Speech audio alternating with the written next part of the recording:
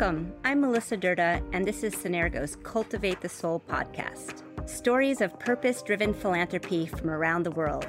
Over this series, we explore together the intersection of contemplative practices, spirituality, philanthropy, and social impact. Join us as we dive into the personal journey of each guest and what they have discovered about the role of inner work on one's capacity to change the world. To learn more about each of our guests and view the full episode list, please visit synergos.org/podcast. Hi, I'm Kat Berry, CEO of Mowgli Mentoring, and I cultivate my soul by being around baby elephants.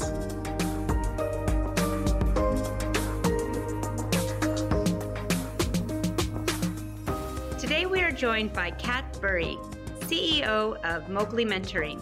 Kat is focused on nurturing connectedness, meaningful relationships, and communities that enable people to overcome that which holds them back as they discover and realize their true potential. To do her part in achieving this and to catalyze human, economic, and societal transformation, she has made mentoring and coaching her sole focus. Kat's full bio is available on our podcast website.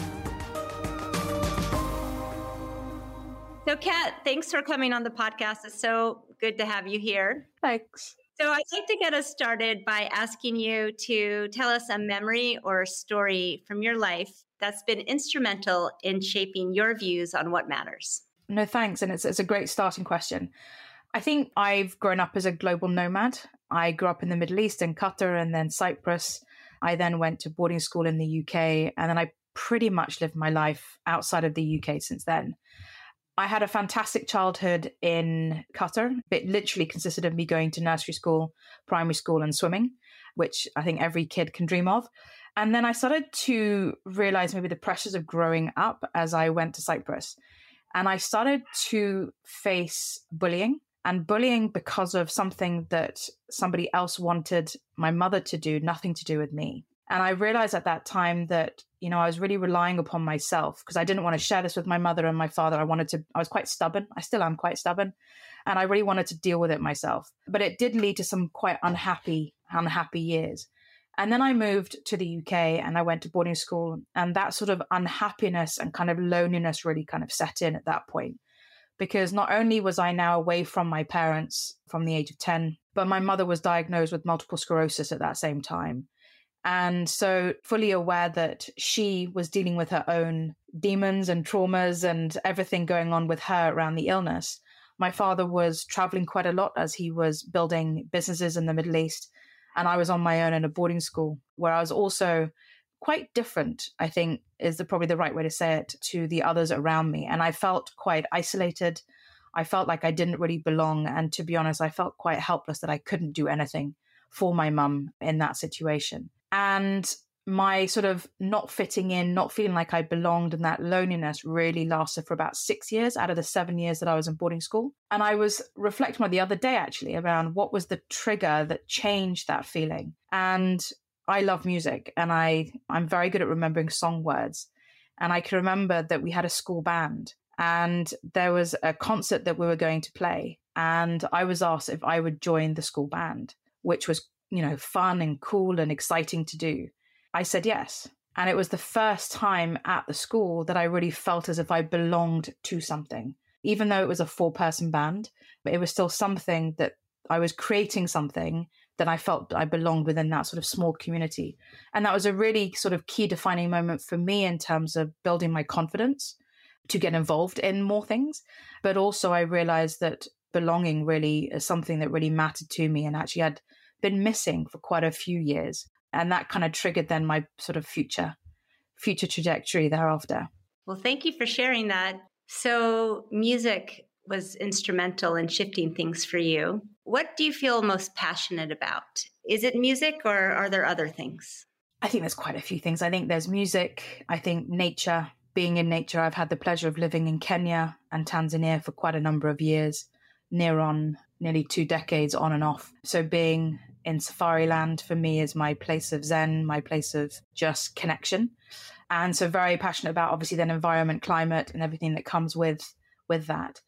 What I realized, though, probably about 12 years ago, was that because of actually going back to those initial moments as a child, was that actually what I was really passionate about was loneliness and belonging and the interplay between. And over the years, I've really sort of worked on and honed kind of what my why is. And it's really centered around creating purposeful and supportive connections that foster this sense of belonging, but not just outside of ourselves, but actually first and foremost within ourselves. So within oneself and then with others, so as to therefore eliminate the feelings of loneliness and enabling people to actually live a more fulfilled life as a result.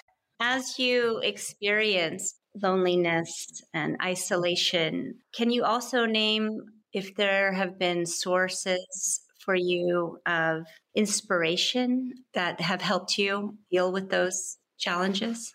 Yeah, I mean, first and foremost, I think I'm super, super grateful and blessed to have had two parents who, in their own way, nurtured, mentored, and they've been and continue to be a huge inspiration for me, despite the difficulties, especially with my mother's health and, my father being a serial entrepreneur. There have been trials and tribulations within that, but the family unit for me is a very strong pillar of grounding and connection and inspiration throughout. Also, I think, it's amazing how when you have these questions, you remember you can channel your inner parent or someone who said something to you when you're a child. One of my father's key phrases was, Kat, no matter what you do, invest 10% of your annual income in developing yourself, whether that is developing your skills or your knowledge areas, whether that is, strengthening an area of development that you want to focus on, or whether it's strengthening a strength that you want to get better at, whether it is getting support, whether it's coaching, therapy, mentoring, whatever it may be, but something around sort of that inner to then sort of show up differently in the outer is really, where he was saying, invest in yourself because that's the best investment you can make. And so I think having gone through all different forms of support and tried them out because I'm really quite interested in psychology and related areas, that's something that's given me a huge amount of inspiration. I think the other part, sort of going back to nature, is there's a film that's called The Power of One that's been developed off Bryce Courtenay's book that's based in South Africa. It's a fantastic film, but in its own right, there's an expression in the film which says, whatever question you have, the answer you'll find in nature. And I think even today when I'm thinking about, a business strategy, or I'm thinking about how to enter a new community, or I'm thinking about how to be better at being on my own, because that's also a part of the having had the loneliness, how does one then actually be okay with being on their own? There's quite an interesting play with that. I often look at nature and think, well, how does a pack of wild dogs deal with it? How does a herd of elephants deal with it? How does a group of ants work at, and just looking at finding inspiration through that. And then being actively part of communities. I started a community in Dubai because when I used to live there in those days, I was a little bit disheartened by this push to understand job titles and where people live, to be able to categorize them as financially what they could give you or if they could serve you in some way. And I really wanted to connect on a human level. And so I created a sort of a networking group called Social Mill, which was really around get to know the person in front of you. You're not allowed to exchange a business card until the end when you leave. And so kind of really trying to push that human first sort of message. And then being part of Entrepreneurs organization in Kenya.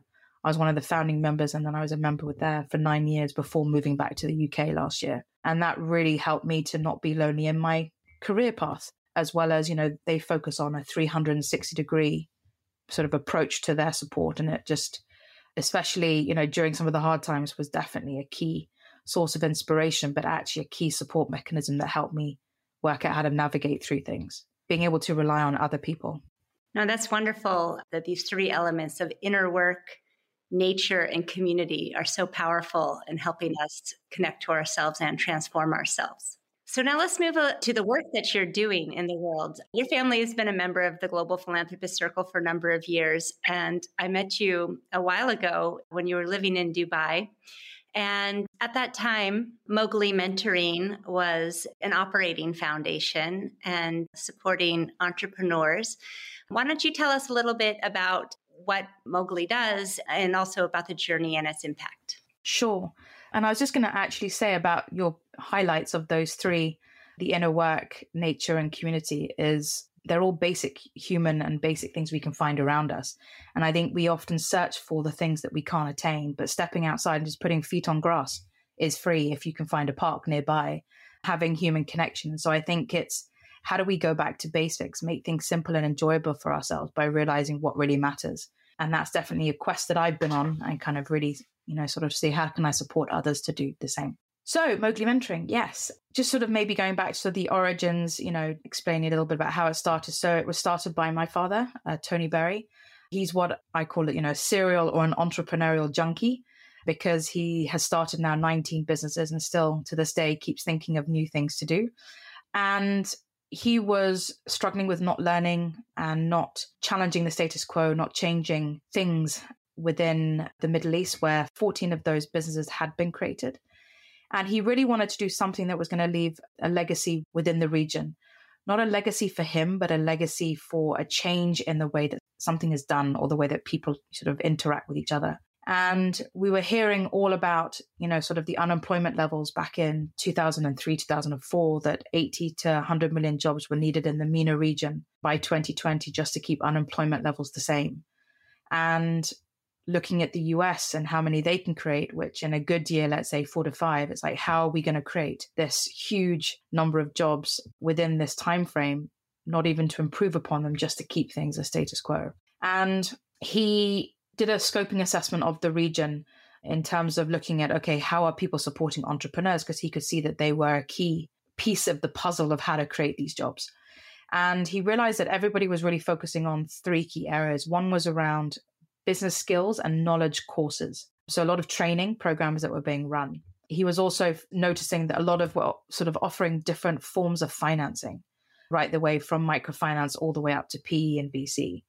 He was also very quick to cotton on to the fact that there were a number of co-working spaces that were being dressed up as incubators and accelerators, but weren't really offering the value of what an incubator and accelerator can offer. And he said all of those are useful within the ecosystem that is needed for entrepreneurship to really thrive.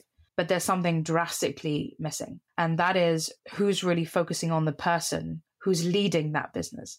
Who's the person who's staying up till 3 a.m. trying to work out what their next move is? Who's the person who is carrying guilt with them because they're leaving their 2 kids at home to try and chase a dream they have no idea of the outcome of, which is loneliness?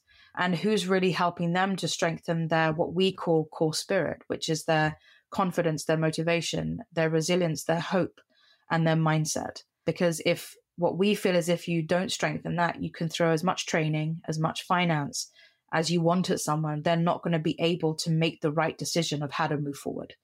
So together with a gentleman called Simon Edwards, he developed a mentoring approach, which then became Mowgli Mentoring.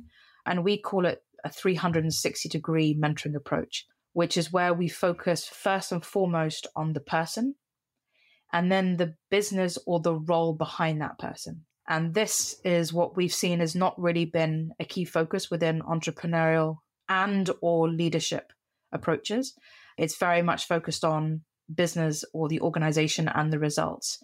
And the reason why we feel this is important is we've taken a formula that Timothy Galway wrote in his book called The Inner Game, which is potential minus interference equals performance. And we believe that everybody has an abundance of potential, but there's this huge boulder of interference that stands in the way of someone converting that into performance. And performance is the definition that they want to use. It could be success, it could be fulfillment, whatever it is, of the outcome that they want to convert their potential into.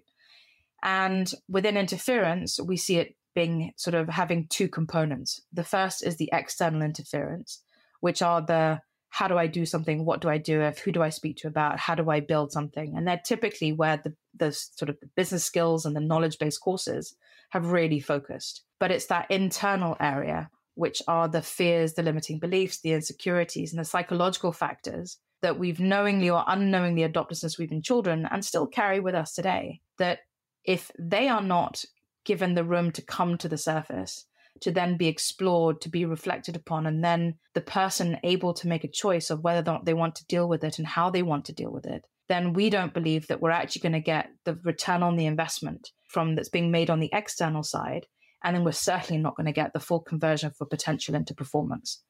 And so that is where this 360-degree approach really, for us, is critical in that. And so we've been now running mentoring programs that start off with the designing programs for whoever's funding that program to really set what are the outcomes they're looking to achieve. We then recruit the right people into the programs, whether it's mentors and or mentees. We train the mentors because all of our mentors tend to come with the business or the sectoral or the industry expertise. And what we train them in is the art, the skill, and the mindset of creating a trust-based relationship so that they're able to now explore with the individual those personal sides and actually bring to the surface, what is the vision this person has for their life? Are they living their life in alignment with that vision? If not, what decisions need to be made, and supporting them in making those decisions, because that's the scary part. Once you realize you're actually not on the track you want to be on, it's, how do we go from here? So then, looking at what other areas are really taking away the focus from achieving what you want to achieve. And this often then highlights some of the strengths and the weaknesses that are maybe in the sort of the organizational side, which then the mentor is able to also share from their experience, wisdom, guidance, and hold accountable so that they can set the goals and actually fulfill what they want to set at the end of the day. And then we run these mentoring programs over a course of 12 months, 6 to 12 months generally. And that's really been the basis of what we've been doing over the last 15 years. However, over the last few years, what we've been doing more and more is actually offering a more comprehensive program, which is where mentoring is like the core grounding pillar within the programs that we offer. But then we bring in leadership development components, we bring in training components, we bring in coaching, we bring in grant making in the form of giving access to finance. And so really it's, in the old coaching adages, meet the person where they're at and then help them move forward.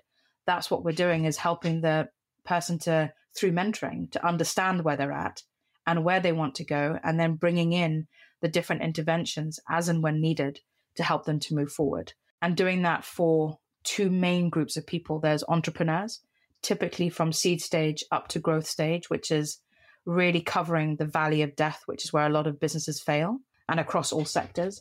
And then working with NGO leaders, foundation grantees, and organizations which are working in the social impact, purpose, and or just as a social enterprise, and really supporting them to navigate and deal with the challenges that come. And I think especially for that second group, the NGO leader and grantee sort of social impact space, no one really invests in that space. We expect impact to happen through them, but yet who's actually supporting them to capacity build them and help them to be strong, resilient, confident, motivated in their work to therefore create the impact that we want.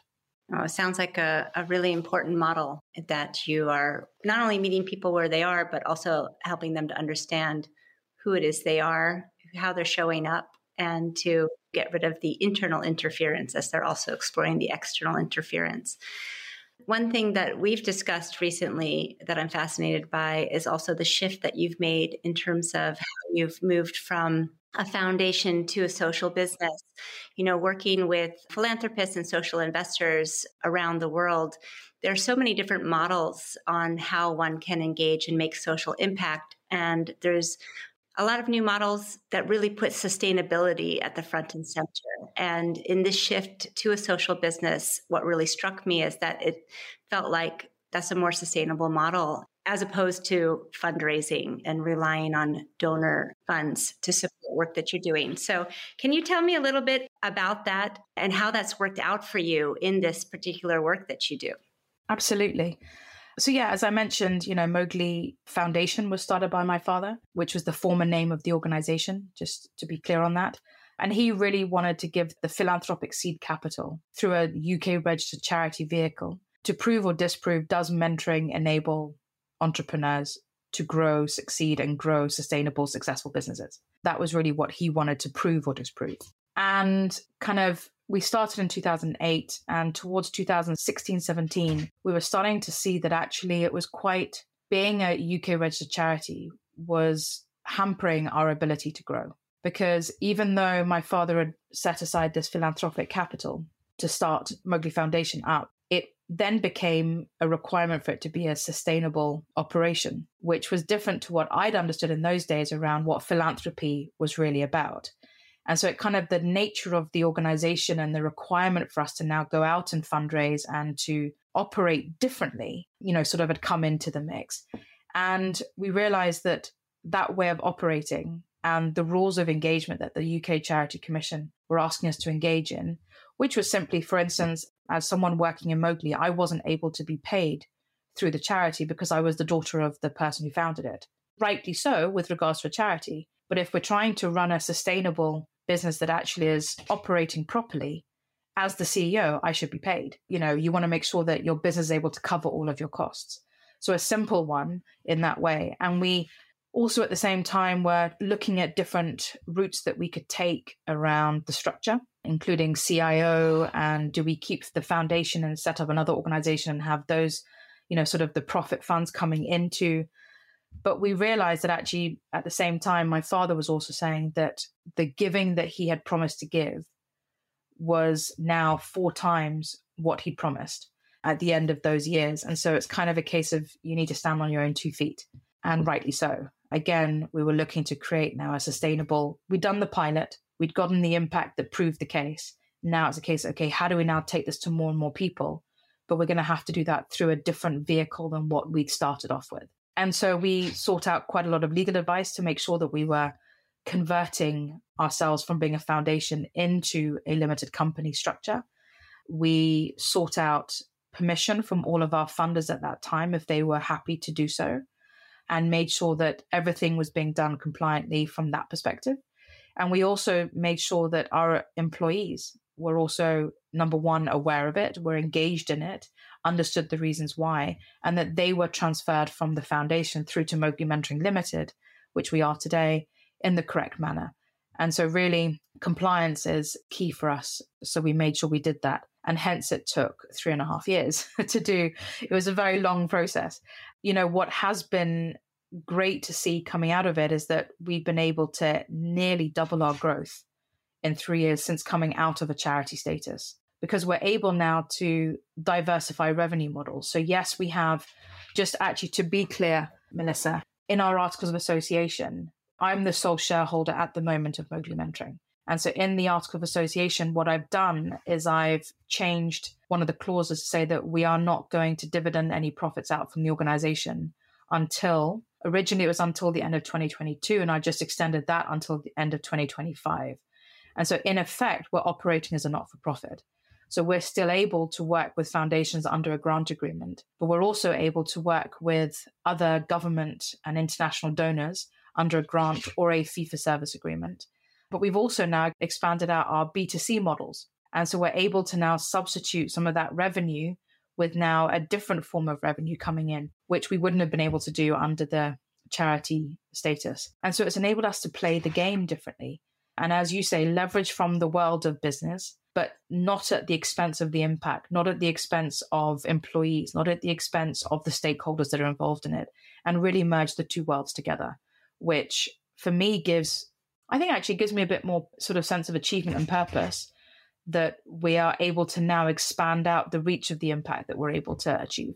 No, that's significant, nearly doubling the growth of the work that you do. And I suppose that's a primary aim for a lot of people once they have a model that they see that works and they want to make it accessible to as many people as possible. Absolutely. And it's, just to be clear, it's growth. Yes, it might be financial growth, which enables us to then develop new products and build out, but it's also impact. It's increasing that reach. It's getting mentoring into more and more hands. I mean, for me, it's, the dream that everyone is a mentor and has a mentor. That's really what we want to achieve. And so making effective mentoring available and accessible together with other forms of, human support is really, really key. And what have you found now working in this sector? What are some of the greatest challenges that you're facing? So I think some of the greatest challenges in this sector, I think there's a power dynamic between foundations, funders, and those of us who are the implementers, which can sometimes be quite challenging. And, there's quite a lot in the press or in the media around some of the hoops that some of us have to take to just try and get to grant funding. That is a challenge, and it can take a lot of resource. There have been some proposals that we've worked on that we worked out. We spent 1,500 hours between the most two senior people in the organization before we managed to get the funding. Where could that resource have been angled to? I'm a eternal optimist. And to be honest, the questions we were asked during those processes were fantastic because it helped us think.